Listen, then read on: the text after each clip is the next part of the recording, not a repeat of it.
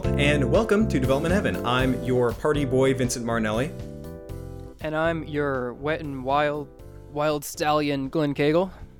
It's a design podcast where the two of us talk about development hell and the changes your favorite piece of media go through. Glenn, we're celebrating this week. We got a hell of a show for you folks. We're celebrating episodes. 7 episodes, my man. I wish somebody would have told me. Would have brought my party hat. Glenn, I figured now would be a good time to bring back a old classic. I think we called it... what did we call it? Genuine Concern, where I ask you how you're doing. Just like, what's going on with you? Well, I can't complain. I'm doing fine. No thanks to you. I'm actually recording this episode from prison because... And how'd that happen? I don't know, Vincent. Why don't you tell me? Because I got you for piracy. I know. I'm sorry. Vincent busted me for piracy in the last episode, and now I'm here in the state pen. But you're excited, right? You're excited to celebrate this week?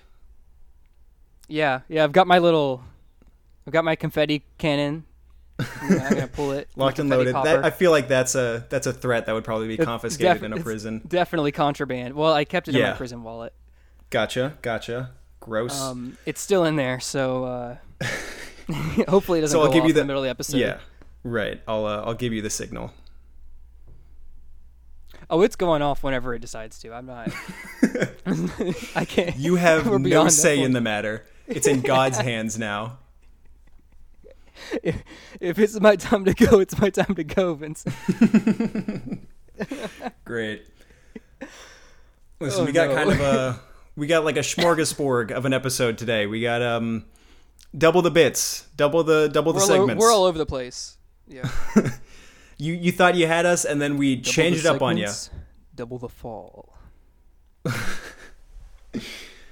Listen, I know you were excited to hear the two of us report poorly on one subject. Well, now you're hearing us report on 4. So we should probably just get into it. Yeah, I might add. Yep. Let's hop right into this. All right, who goes first, Glenn? You know what that means? It's wild card day, so we're just gonna draw cards from this deck that I've truncated until one of us draws a wild card. Okay. This is the deck that I couldn't find my deck that still had the jokers in it, so aces are wild in this deck, Vincent, just the way I like them. That's not quite right, but I'll go along with you on this. It's right. It's right because I say it's right. I'll draw the first card. I have drawn a 3. All right, Vincent, you're up. That's a 2. All right. I also got a 2. And that's a 4. All right. And, hey, there it is. I'm going first. That's an ace. You did it, bastard. Ace is wild. Not quite, but hey, you go first this week. Hey, baby, I'm in prison. Anything goes. Anything goes. Anything goes. In this case, you goes first. Bruh. That was so bad. So. That was such a shitty... I'm trying my hardest. All right, let's go. No, it's good. It's good. I like it. Yeah, so I'm going to be talking about The Last of Us 2, Part 2. Did they really call it Part 2? What went wrong? Yeah, it's called Part 2 because they didn't want it to be like a sequel. They wanted it to be part of the same story, which doesn't make sense at all. And we'll get right into that. Right. So this game had a 6-year development cycle. So began in 2014. Yeah, I don't know. I mean, I don't know. Sometimes that doesn't seem like for a AAA game, like especially a Naughty Dog game, that doesn't seem that long. I mean, it's long. It's long for sure, but it's not like... My ouch more came from the... I've heard the fact stories. That they're in crunch the whole time. Yeah. Naughty Dog never leaves crunch. Period. And we're going to talk about that. We should mention, right? We need to mention the Crunch Boys are back. Crunch Boys. Here we go. Talking about the things we like. So Glenn. So the game was announced in December of 2016, but it was delayed twice. The second time delayed indefinitely. I think it was finally released on June 19th of 2020. Is that correct? Should be. I mean, it was recent. Yeah. It was the subject of a lot of review bombing. Obviously, I mean, I'm just going through the stuff that people probably already know. Critics really liked it. Audience did not. Most of the bad reviews were obviously bad review bombing because they came out like as soon as the game came out. So meaning people bought the game, immediately reviewed it before they could play it. There were a lot of that can be attributed to leaks that occurred on April 27th. It's so sad. Supposedly those were like hackers that were responsible for that. That wasn't like anything to do with the employees at Naughty Dog. Yeah, it's rough. That game really had a lot of like key story elements that were going to just like, supposed to be big reveals. But then there was a period where you couldn't go on Twitter without knowing them. Yeah.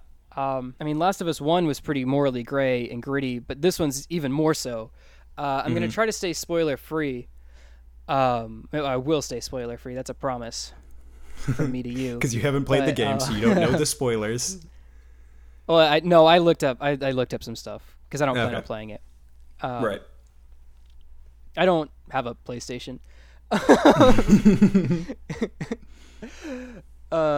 Let's see. So I don't know if you're familiar with the story of the first one, Vincent. Are you? I am. Yeah. So love do you know how zombies? So I followed that game very closely. Cordyceps fungus. Yeah, that's my favorite thing. Nice. So story-wise, the first one was a story mostly about love, obviously, between Joel and Ellie, as sort of like he takes on this paternal relationship with her. Yeah, that game ushered in the dadification of games, where for a while after that, everybody wanted to hop on this dad craze. Yeah, Dad of Boy. Yeah, make you a dad game. Yeah. So, but they kind of took that really nice like connection that they had, and in the second one, it's just like gone. Like this is a story about hate. It's a story about vengeance. As much as soft-hearted as the first one was, this one is just like completely in cold blood. It's a revenge story, which. Again, really interesting choice. I don't know if I would have gone there. It seems that they wanted to play it safe in some areas, but like did not in others. So yeah, in Last of Us 2, they wanted to make you really feel like you're not the good guy, or at least you're not what's the thing, a Christ figure or whatever the archetype is. Yeah, they don't want the main character to be that archetype. So when you like kill enemies, they have the other enemies will like scream their name, like clearly in anguish. Yeah. Which is just one of those classic Naughty Dog touches that they put on like every game. You played Uncharted, right? Yeah, big time. And how like when you there's an example of like when you shoot the sacks of grain, like the individual kernels fall out and the grain in the sack like deflates, and it's like it's not a gameplay aspect. Like it's not like the enemies are going to trip over or anything. It's literally just like to make you feel more like the world is tangible. Yeah. With Naughty Dog, the devil is in the details. In The Last of Us 1, when you shine the flashlight in Ellie's face, she like blinks and looks away. When you walk up to a wall and like kind of crouch behind it, they'll put their hand up on the wall like as if they're creeping along it. Just things that like it's just you don't even think about it. Like when you're playing the game, it doesn't really change it in any way. They could have totally not done that, and you would have liked the game probably just as much. But it's an immersion thing. It's an immersion thing, and Naughty Dog is all about that, which is why their crunch culture is just so ghastly. Speaking of which, I think something like 14 out of 20 of the designers, not the lead designers, but like the other designers that are listed in the credits of Uncharted 4, quit after Uncharted 4 was released. Oh, that's unfortunate. 14 out of 20. Jeez. Yeah. And I think they dude, this company's nuts. People come in wearing masks. Like this is before Corona. People would come in wearing masks if they had a cough so that they could keep working. Yeah.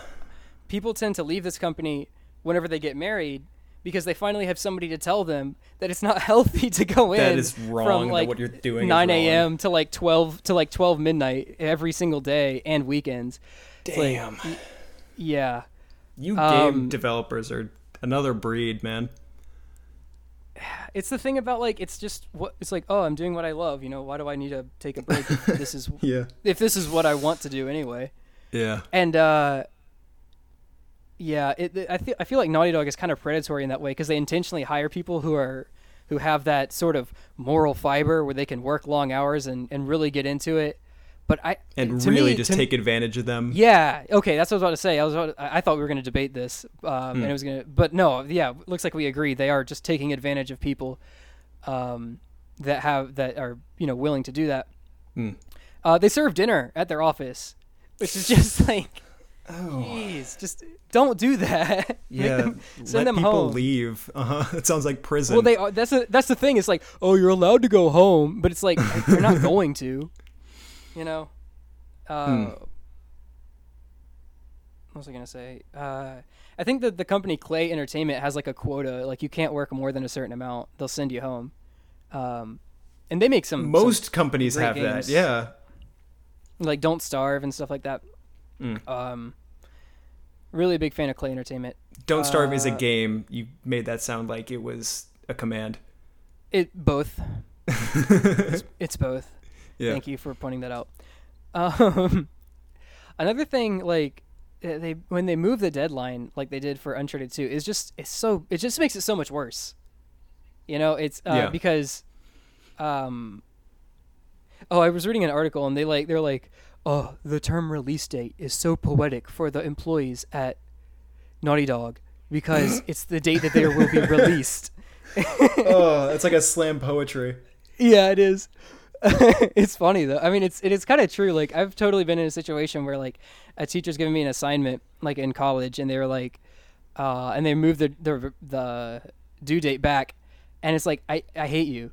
Don't move the due date back because I will find more things to do in that time. Like everyone that's ever done anything creative knows that it's not really finished until you're told it's finished.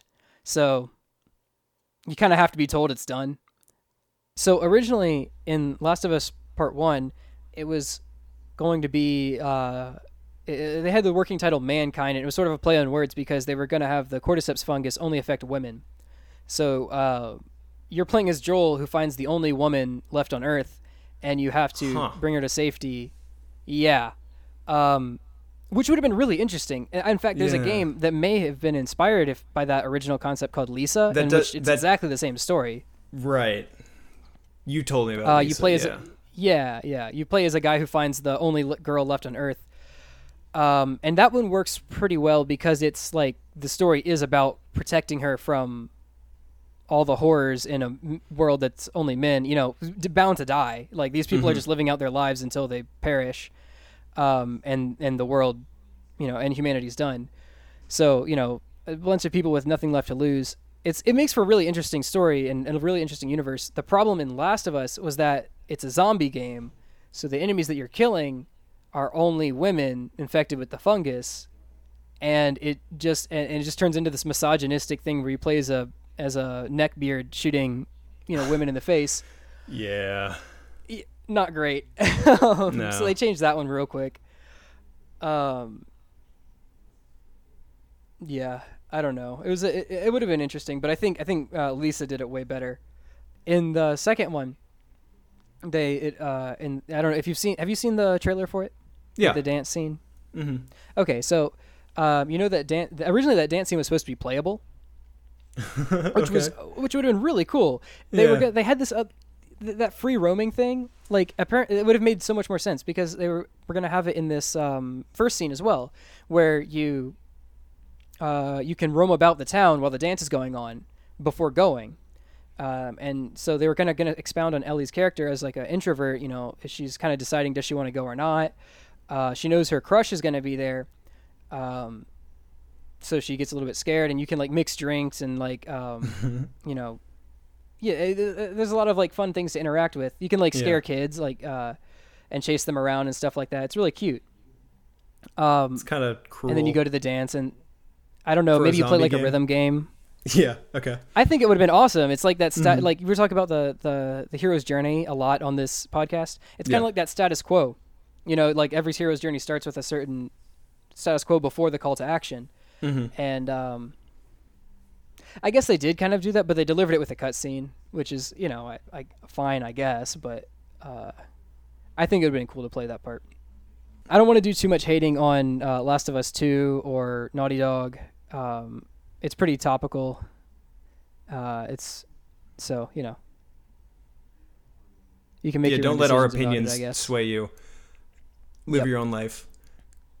Yep. Glenn, for my first topic, I'm also talking about zombies. So that's a fun little bit of synergy we got working for us. Yeah, but are yours fungus zombies? I wish. You know, I'm talking about World War Z. World War Z would have been so much better if it was fungus zombies. Okay, but tell me, what do you like about fungus zombies? Like, I'm just curious. Well, I'll tell you what I like. I like fungus. And I like zombies. And I like those two things separately. Check. And so together, it's like a dream come true. Okay.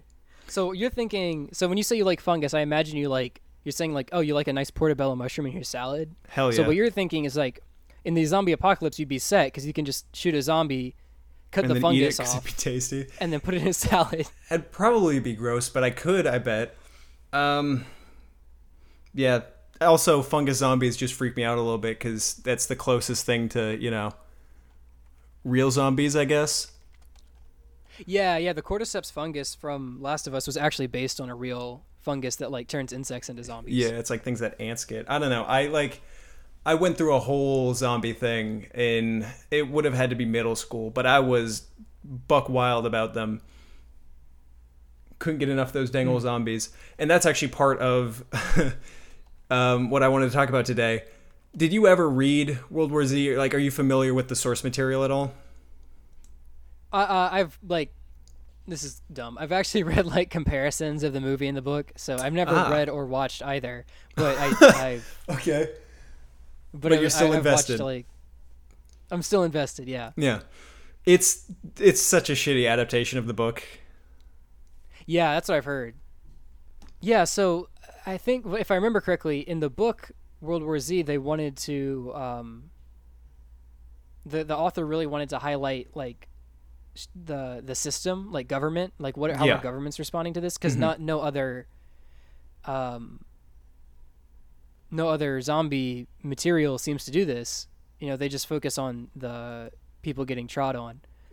So it was written by Max Brooks, who did a lot of like zombie stuff. He's the son of Mel Brooks, like the comedy guy. Oh, really? Max Brooks wrote all the zombie books, and for a really long time, like longer than I would care to admit, I took them as nonfiction. He wrote a book that I had in middle school called like the Zombie Apocalypse Survival Guide. I should actually look up what it's called. Yeah. I think I've heard of that. I think I've actually seen that. It's just called the Zombie Survival Guide. Back when I was in Scouts, there was a this like spoof merit badge that you could get called like Zombie Apocalypse Survival or something like that, and I think they based it off that book. I had the same one. Nice. Yeah, so dude, we might have both been there. It's very likely we could have.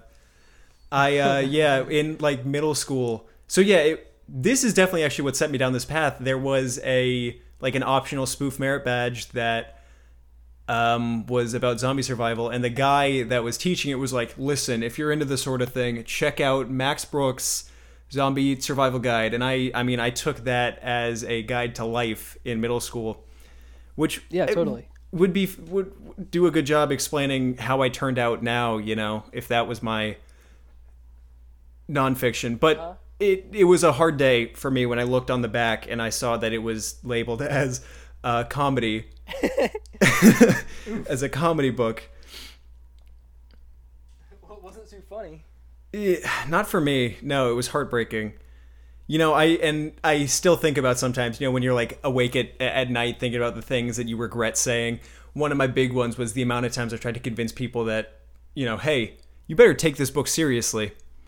It's That's the worst. Awesome, dude. Yeah. Anyway, World War Z was written like the style. It's like it's a journalist reporting on the events that like had happened following the apocalypse. Like apocalypse had ended, and he's reporting on it. It's a good book. It is, and so the fact that the Brad Pitt one is just sort of a bland, faceless movie with zombies in it and just the name.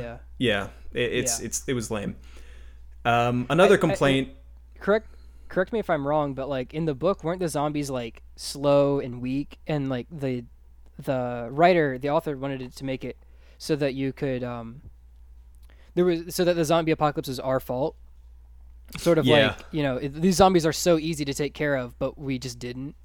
And in the movie, the zombies were like fast. Mm-hmm. So it was like really. There's a lot of really hard themes to in the beat book. them. Yeah. Mm-hmm. So besides that, just dashed in the movie. There really were like that might have been the first time I saw fast zombies. So, That's why they it were freaked you out so much. They were cool in that regard. I wanted to like the movie, man. I really did.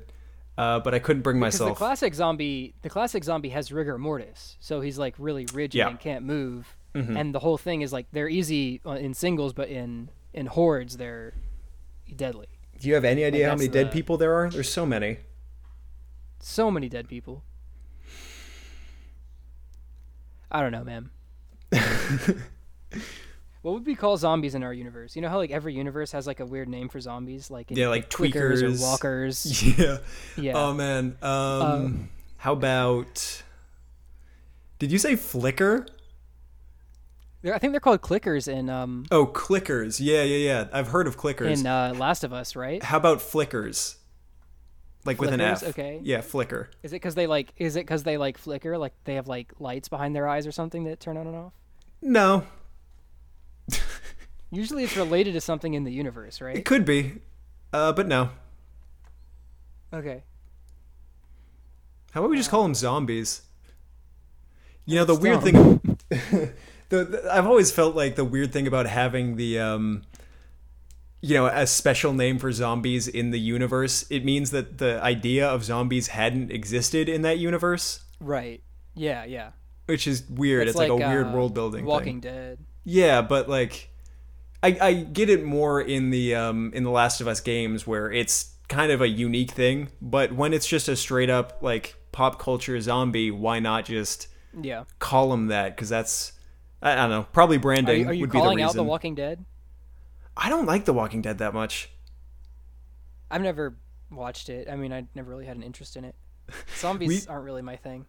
I watched iZombie. I really liked iZombie, but it's a comedy. It's not a zombie movie. Yeah, it's not.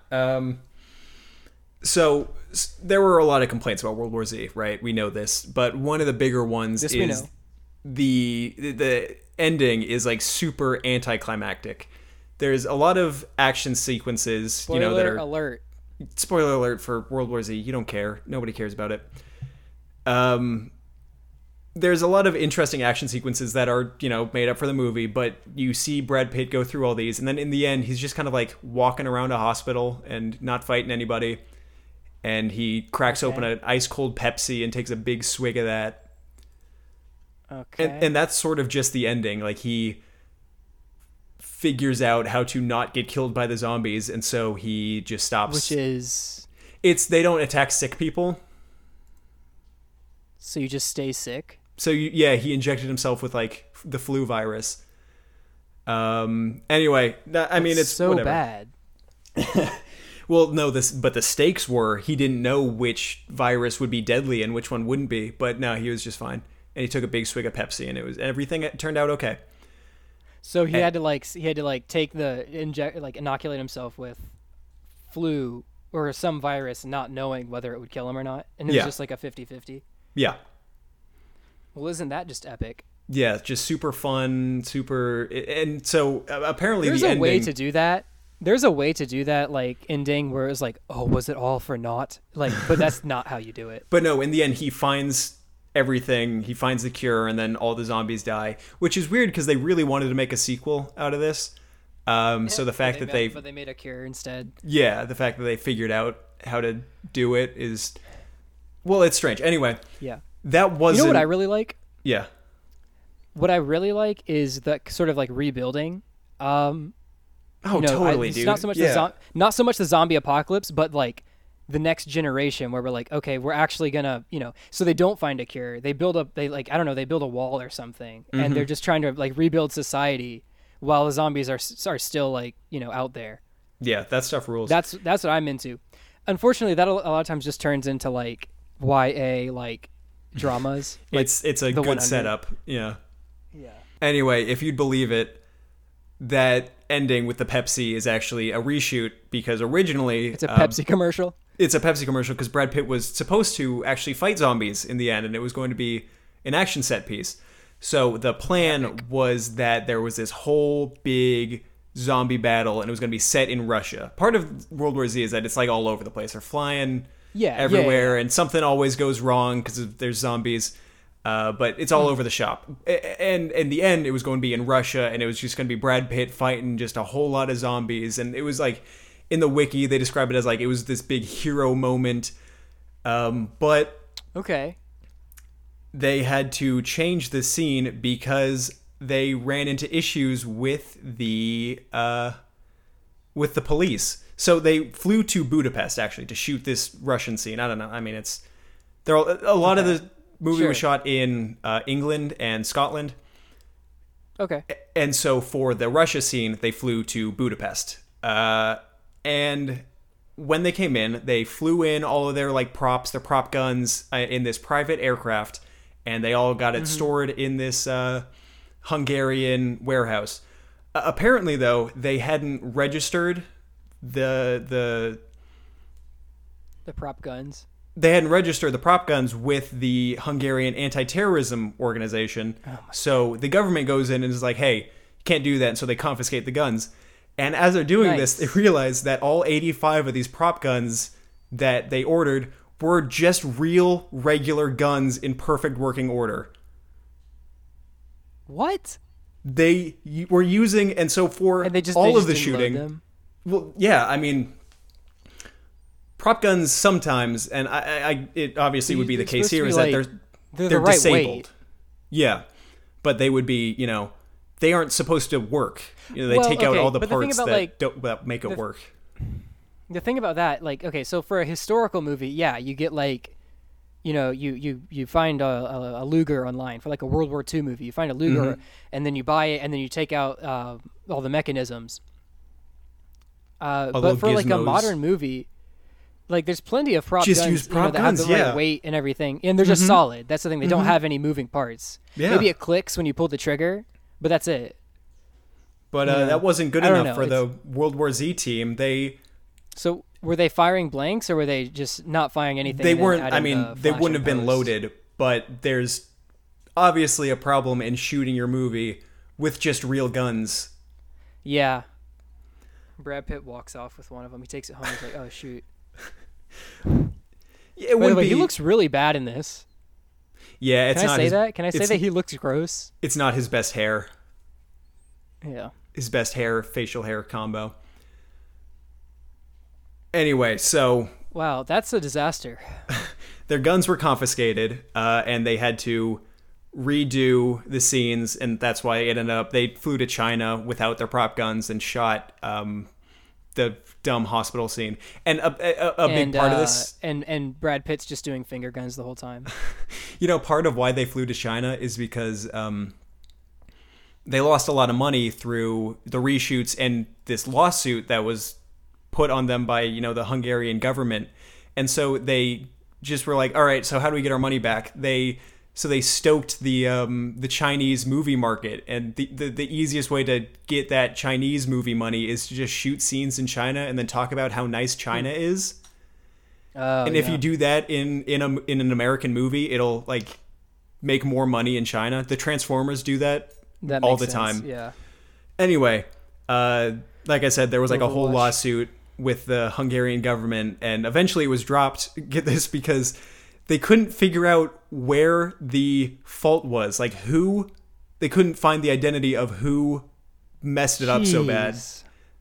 It was such a cluster that they were like, whatever, just just get out of our country, please. Just do better next time. Just do better next time. And they gave him a slap on the wrist, and then they released a bad movie. You stinkers. And don't you come back. Okay. Yeah, I don't like World War Z that much. Okay, so how about this? Zombies, blood. Yes. Blood. Okay. Shark Attack, Jaws. Yeah, that's pretty much there. Okay. World War Z was Jaws. a popcorn movie, so you probably could have just done that. Listen, who am I to judge? You know, I'm just gonna let you. What even? Why would you even say that? I'm sorry. First you put me in prison, and now. I'm sorry. I won't do it again. Whatever. Continue. Jaws, everyone's favorite man-eating great white. Yeah. So. Have I told you my opinion on Jaws? No, tell me. 'Cause I don't really have much to talk about here. I just have a few fun facts. Well, that's what we want today. It's a celebration. I don't like movies where, and Jaws is responsible for these movies, where it's a animal or just a force of nature with an agenda. You know, where you have shark is only attacking black people. Yeah, a shark that will, go out of its way to murder people in cold blood when that's just not really what sharks do. I saw this really great post earlier that was like, people, there's this like enigma that sharks are evil and dolphins are good, but but sharks have like no cognitive ability, so they're just animals, but they're dolphins a true have neutral. some cognitive ability. Right. So even if there's only one evil dolphin, there are still more evil dolphins than sharks. Like sharks don't have the capacity to be evil. It's like true neutral versus lawful evil. That's the dichotomy of shark versus dolphin. You think dolphins are lawful evil? Dolphins are bastards, dude. Don't try to tell me that there's only one evil one. They're all bad. But they make you swim faster in Minecraft. Is that what dolphins do in Minecraft? I haven't played. Yeah, that's pretty much it. Recently, I've seen them, but I thought they were just there. They're kind of just there, but if you swim next to them, they give you Dolphin's Grace enchantment or status effect, which makes you swim faster. I saw commercials like as a kid for places in Florida or wherever where you get to go and swim with dolphins. Mm-hmm. And at the time, I thought that would have been great, but knowing what I know now, in the ribs and kill you. That seems like. Thank God I didn't. Mm-hmm. Manatees are cool though. I love manatees. I used to donate to Adopt a Manatee Foundation. Honestly, I haven't messed with my with that bank account that one was under, so I could still be donating to manatees today. Well, aren't you the villain for not donating to manatees? Yeah, manatees are cool. Hey, when are we going to stop talking about donating to manatees and start talking about donating to humanities? Whoa. That was good. That was dumb. That was good. Write that down, actually. So this is back to our classic director, Steven Spielberg. Mm-hmm. One of my favorites, one of the greats. Him and George Lucas were big buds, and that's kind of what I want to talk about. So when they were making Jaws, when Spielberg was making Jaws, he I don't know if you know this, but they actually made a shark. They made several sharks, like animatronic shark. Yeah, animatronic sharks, and they all look terrible. Mm-hmm. They were just not. In Spielberg, when he saw this, rather than just giving up, he was like, well, we can work around this. Rather than him saying I'll just film a bad shark and that'll be it. He said, we just won't show the shark. And so now we get the iconic, when anyone thinks of Jaws, the first thing they think of is the classic theme and the fin in the water. Mm-hmm. I mean, that's what kind of spawned that pop culture. It's in a lot of TV shows and a lot of other references where they have the fin in the water and the and that little. Dunno. Yeah, dude. That's just freaking love references. That recording session took 1 minute. Somebody came in with a French. some dude came in with a French horn and played an ascending half step, and that was it. And then they literally just like played that like clip of that interval, just like at a faster pace. Like they they just repeated that segment over and over again. If it ain't broke, he got paid for it, you know. Yep. And now it's super iconic. So you know that combined with the fact that the shark sucked makes like, you know, one of the biggest pop culture elements of all time. That shark had a name, didn't it? The animatronic shark? You know, I think it did, yeah. It was Bruce. It was Bruce, and that's why it was called that's why the shark in Finding Nemo was called Bruce, wasn't he? Oh, Bruce, hey. Yeah, man. It was because like the people who made it like were big into development. For the rest of the episode, we will refer to the shark as Bruce. I will take It's kind of. I will not take any questions. Kind of ridiculous of us not to call him by his name. I mean, he has a name. It is rude, yeah. Yeah. How's Bruce doing now? So the fact that I think he's probably in somebody's like collection. Yeah, I would hope so. He's like cut in half, I'm pretty sure. It's like they have a left side and a right side that they filmed separately. There's no way that sort of, what would it be, like a resin skin? There's no way that would hold up after all these years, right? No. Okay. Well, unless maybe they coated it in something. I don't know. But yeah, this was one of the first ever like blockbusters. Yeah. This was released in 1975, so it was like one of the first ever films that just like made a ton of money. And it was the highest grossing film of all time up until the release of Star Wars in 1977. Cool. Right, shortly thereafter. And that's actually what I want to talk about is like, you know, Spielberg, when, you know, made something out of nothing with the shark, or literally made something out of never showing the shark. Whereas George Lucas just kind of did the opposite, where he had in Star Wars, you know, he did the best he could with what he had, but he was just never satisfied with it. And, you know, if you look up Star Wars now, there's so many different cuts of it with like different levels of animatronics and you know, every episode, or not animatronics, but rather special editions. Yeah, CGI. You know, and I think, that first Star Wars it's a lot of sharks, sure, but it kind of nails that aesthetic that is subsequently ruined by the special editions, where it looks grimy, but you take it that it's supposed to look grimy, you know? Yeah, totally. Yeah. Man, we're still talking about Star Wars. People are going to be talking about Star Wars for like the next century. Yeah. So I don't know. There's like kind of a loose connection between Jaws and Star Wars, but that's what I wanted to bring up is like, you know, sometimes you just got to let a good thing stand, you know? Like, and newer doesn't always mean better. And we talked about on the sci-fi episode with what's his name? I don't know. The guy that did the filming in Firefly, sending back the expensive lenses and buying cheaper ones. Right, yeah. It's kind of the same deal. It's like, you know. I just Googled what happened to the shark from Jaws. He apparently spent a very long time in a scrapyard, which is sad. But he will now... Bruce is heading to the Academy Museum, where he will be accepted to the collection. I'm looking up, that's according to NPR, I'm looking at the People Also Ask section of Google, and the top one is, did they use real sharks in Jaws? Glenn, did they? No, I don't think so. Are you sure? There's there might have been like some like B-roll or something. Yeah. I don't know.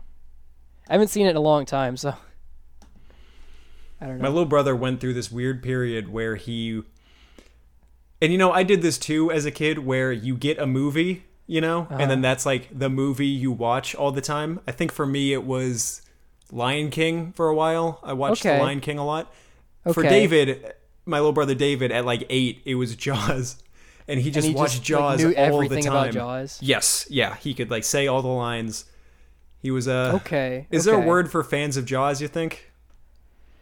Like Bruce Boys? Biters. Biters. I like it. Has anybody done a zombie name based on Biter? That makes sense, doesn't it?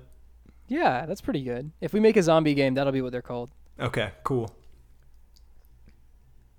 How about Crunchers? Crunchers. Crunchers is good. Cool. Fitting. Mm. That's basically the fun fact that I had. So okay, it's this one was, it's not always. It's a fun fact with a purpose. With an agenda. Being that with a message. The message being, don't mess with old stuff. You hear that, George? We're coming for you, buddy. There's a lot of Never mind. That's dumb.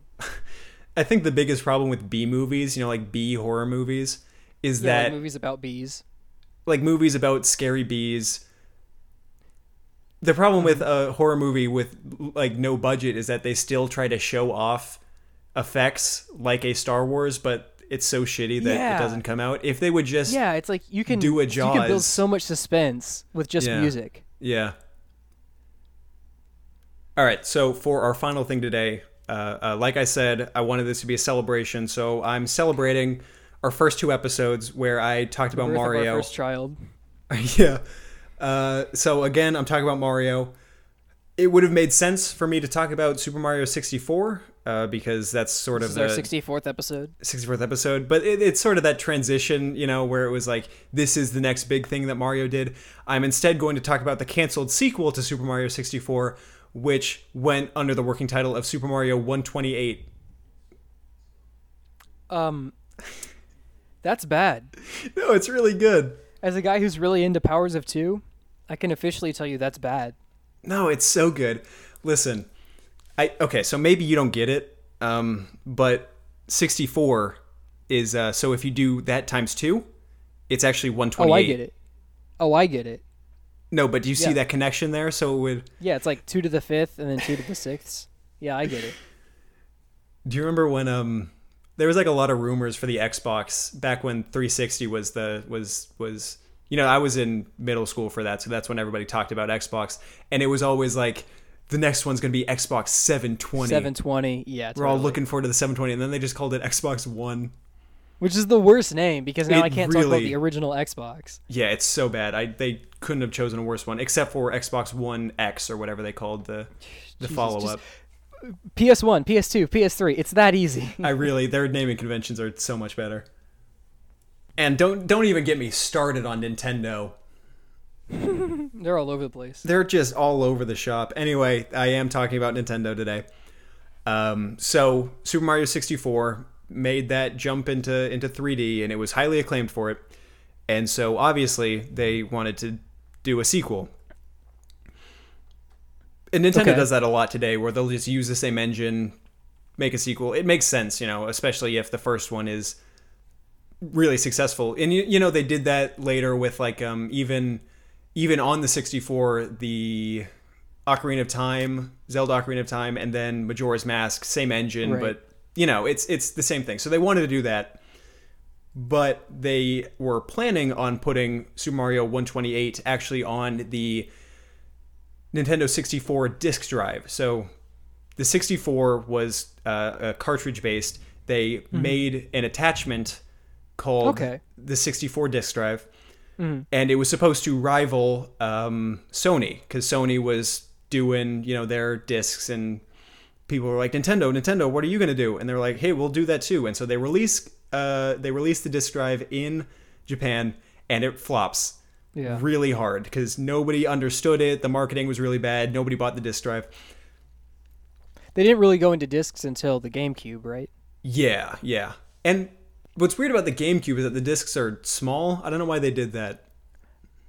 Yeah, I don't know, because the thing about like when you think about like records, like they can come in any size, but you can't really do that with a disc. Like once you pick a size, you have to stick to it. Yeah.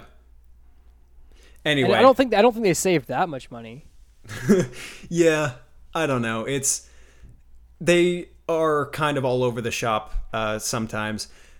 Anyway, Disk Drive didn't do well, and there's a lot of canceled games I actually have on my list of topics that are just like, this was the planned sequel, or this was a spin-off or whatever, and it was planned for the Disk Drive and it just didn't happen because the Disk Drive didn't happen. And so there's a lot of games like that. It just shut them down. Just shut them right down.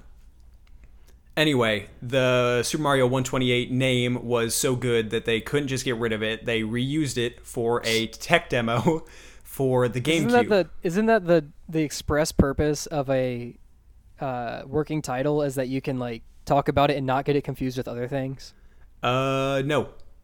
So, GameCube at the 2001 Space World event, Nintendo was like showing off their hardware for the GameCube.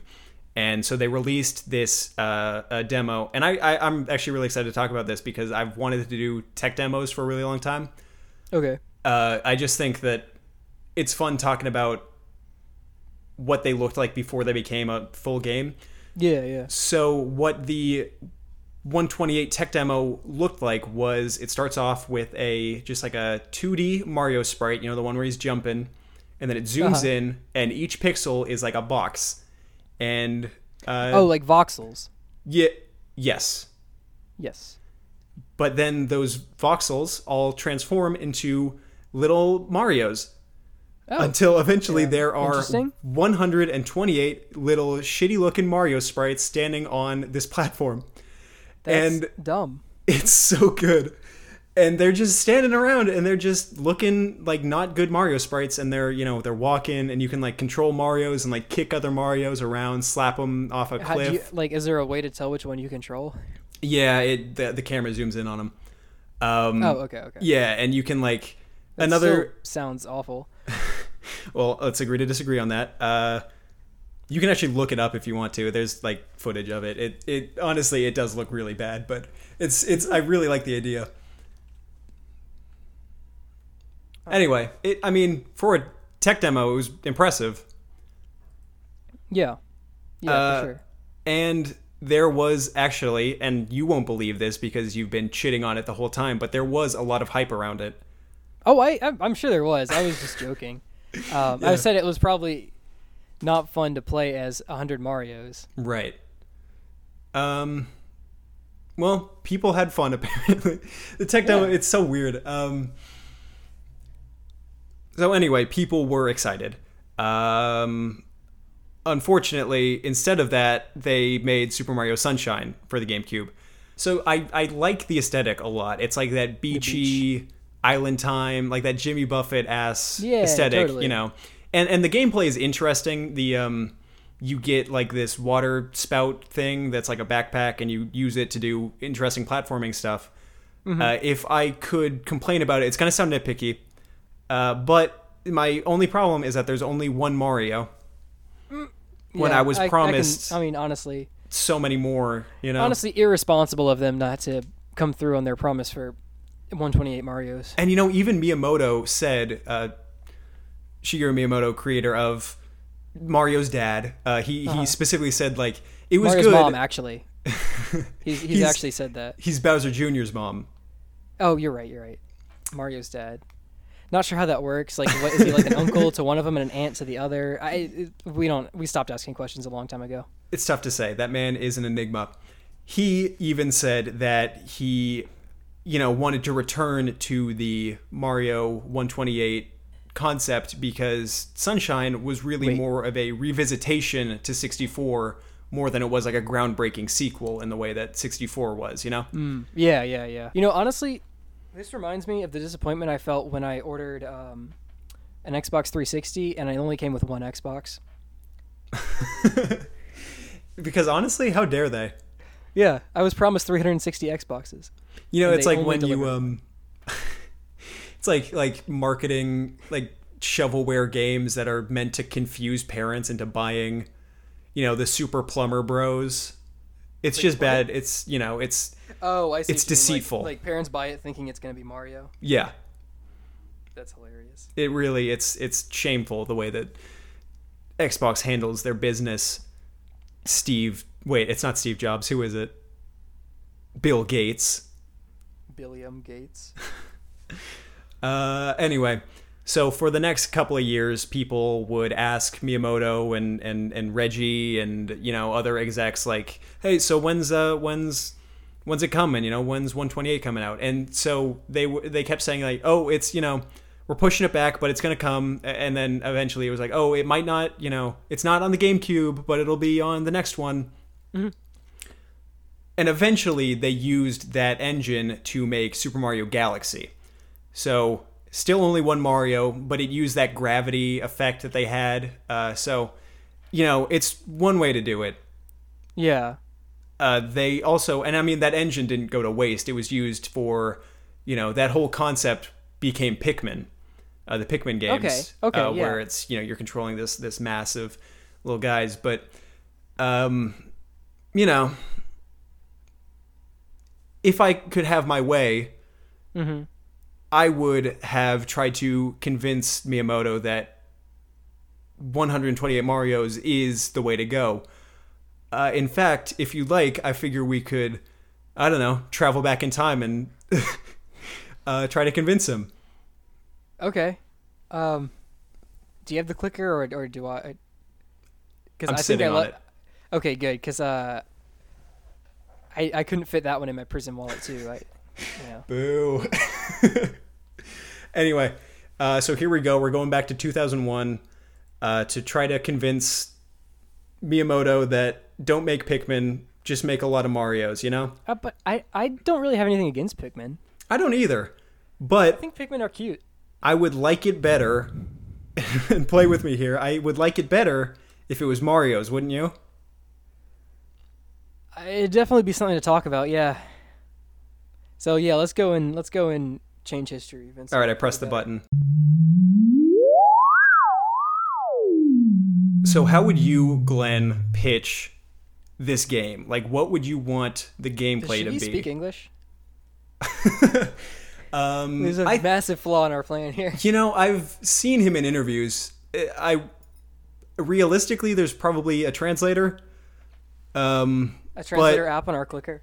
Well, no, but both of us have very expressive faces. Yeah, okay, yeah. So we'll nail it. I think he'll understand. So, Miyamoto-san, we have this pitch for you. Glenn, what's the pitch? I know you're thinking about little aliens right now. Forget them. Drop them. Forget them. Nobody understands aliens. Nobody. Yeah. What aliens? I mean, gross. Let's have some Marios. You know that tech demo that you made with all the 128 Marios? That would do so much better. It's got me thinking, like, how about... I do like the style of gameplay that you get in a Pikmin game where it's like this lead controlling this mass of little guys to do various tasks. But in a game where it's 128 Marios, who would lead? Who would be the Olimar? Okay. So you'll play like as Shiggy. Okay. And you'll be walking around with 128 little red men following right behind you. How big are these Marios compared to Miyamoto, you think? How tall is Miyamoto? Like, I don't know. Human size. Human size? Okay, so they're like... Are we talking about like ankle size or like I'm talking like a small mouse? Like ankle size. I think that's good. Little ankle size Marios. And he's got and they all just kind of like crowd around you at your feet. Mm-hmm. We could also mix it up. We could have some Luigis in there. That would be... multiplayer. One person plays as Shiggy, and another person plays as someone else. A different person. Or Shiggy too, and you have there's like a Mario's. Reggie DLC. There you go. Where you download you can Reginald. Yeah, it's like a texture swap. Yeah. So you don't have to make like a whole new model. You just get that kind of the 3D skin and put it over Miyamoto's body. Stretch it right over. Okay. So the tasks we get them to do, if we do include like a Luigi, we could also do this is less work for them. Agreed. I mean, yeah, because they've already made the Mario Tech demo. Yeah. And you just make them green, and that's Luigi. Yeah.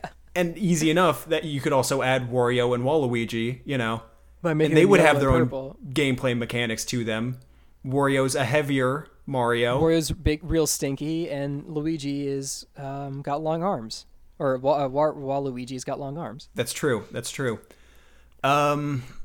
So what if Luigi can jump, right? Like that's his thing? Yeah, he got ups. Good for him. Wish it was me. What does Miyamoto want these Marios to do for him? Is it like help out around the house? Is it like a housework simulator? Yeah, okay. Is it programming video games? Do you get the Marios to program other Mario games? They're each one standing on its own individual key on the keyboard, and they're just hopping up and down. I like it. Okay. This is solid. And because we're trying to convince Miyamoto, then telling him that it's maybe we less can do work his for housework. him. Maybe we can do his housework so we can work on this. Okay, I like it. I wouldn't mind. I'm sure he seems very organized. Yeah. What about we need mechanics, you know? We need gimmicks. Yeah, so are the Marios going to be expendable like the Pikmin kind of are? Yes. I don't know if I feel comfortable. Okay. Well, think about it. Mario already has like a weird relationship with death. Yeah, he has many lives. He has a lot of lives. Does he have a soul? Is a question that Super Mario Odyssey raises. Isn't there's like a ghost or something? Yeah, because there are ghosts in Mario. Are those ghosts the souls of dead Mushroom Kingdom? It doesn't matter. Aren't the blocks like that Mario's breaking? They're like Mushroom Kingdom citizens that got turned into bricks. Yeah, something like that. And Mario just breaks them with impunity. We should do that thing again where we... You know what? I feel perfectly comfortable using Mario as an expendable. Me too. He sucks. He's a rat bastard. Yeah. Here's what we should do, Glenn. Let's do that thing again where we count to 3 and add a gameplay element. We need a name for this because you can't just say that thing. No. That's all right. Okay, yeah, you're fine. All right, ready? 3, 2, 1. Amiibo functionality. Mario's. Okay. Come on, man. No. I don't mean like in a sexual way. I just mean like when Shiggy steps on one, they should go splat. But he wouldn't do that. Not on purpose. I've been playing Titanfall, and it's just really satisfying when you step on a human and your Titan is like... Okay, all right. You know what I mean? Fair. Like they turn into, and they wouldn't be like gory. It'd just be like a little splat, and there's like a little. You're right. And we already have stain. this robust physics engine. We just take advantage of that. That's easy enough. We just animate every particle of viscera inside his body, and then just release those. Right. Ew. No, that's dumb. A little red stain because he's a little red man. Yeah. Okay. Maybe. Okay. How about this? Obviously, they're not for Wario, it would be you yellow. Step on them, and they're like, "Oh no!" And they turn into like a little red stain, and then they come back up. They're like, "Boink!" You know what I mean? They pop back up. Okay. Or how about? Or his hat. Okay. No, I got it. He squashes down into his hat like one of those little poppets. You know, with like a Looney Tunes bit. No, Glenn, I had an idea. Here's what we do. We make this a gameplay feature where if you step on a Mario or a Luigi or a Waluigi or a Wario, they go into their smaller form, you know, like the mushroom form, and then they can do even smaller things. Okay. So you have to have a balance between your talls and your smalls. I like that. If we do have them go inside the hat, then they could be like little pucks that you could kick around. Like you could have the other Marios like flick them, and they like. So that's like there's like a crack in the floor, and so you have to kick a Mario. And it's like underneath shuffleboard. To get to the other It's like side. shuffleboard where you like hit one with another one, and it like bounces them in the right direction. I like that. And then maybe you can command them to all come back up or something like that. That's how we do the puzzles. Yeah. Okay. You know, this started out as a shitpost, but it actually turned into something really nice. Mm-hmm. And the amiibos, I think it's important so you can have your other fun friends and characters be other little followers, like with different powers. That I don't like. No, that's pay. That to might win. be. It's pay to win, and it would be difficult to program. So instead, what you could do is another texture swap and just have just Mario, but he's brown like Donkey Kong. Okay, yeah. I think that would fit all right. That's nice. Or what if, you know, amiibos aren't selling that great. Yeah. Because their functionality is limited. Yeah. You know, they exist for Smash Bros. And then for the rest of the games, they don't do much except for aesthetics. Right. So what if we make it so that this needs amiibos? What if it's like a Toys to Life game and you need 128 Mario amiibos before you can even play the game? In some levels you just can't beat if you don't have the right amiibos. Right, exactly. And so obviously, you know, you could just do it with 128 classic Mario originals, or you get, you know, and that's where the variety comes in, because it's whatever amiibos you have, you know? Yeah, dude. Yeah, highlighting diversity. That's like the key to popularity. It's Metroid. It's like the Samus armor, but it's clearly just wrapped around his like flesh. Yeah. Yeah. We need Zero Suit Samus. Okay, for that one we can make Mario a little bit thicker. That wouldn't be too difficult. Well, how about we put that one over the Wario texture, okay, so the it's Wario model. So it's wider. Do we? You know, I was gonna say we should try to name this, but we have such a good name already. It feels it would be a waste to not keep 128. You know? Yeah, Super Mario 128. Yeah, that's it. How about? Is it?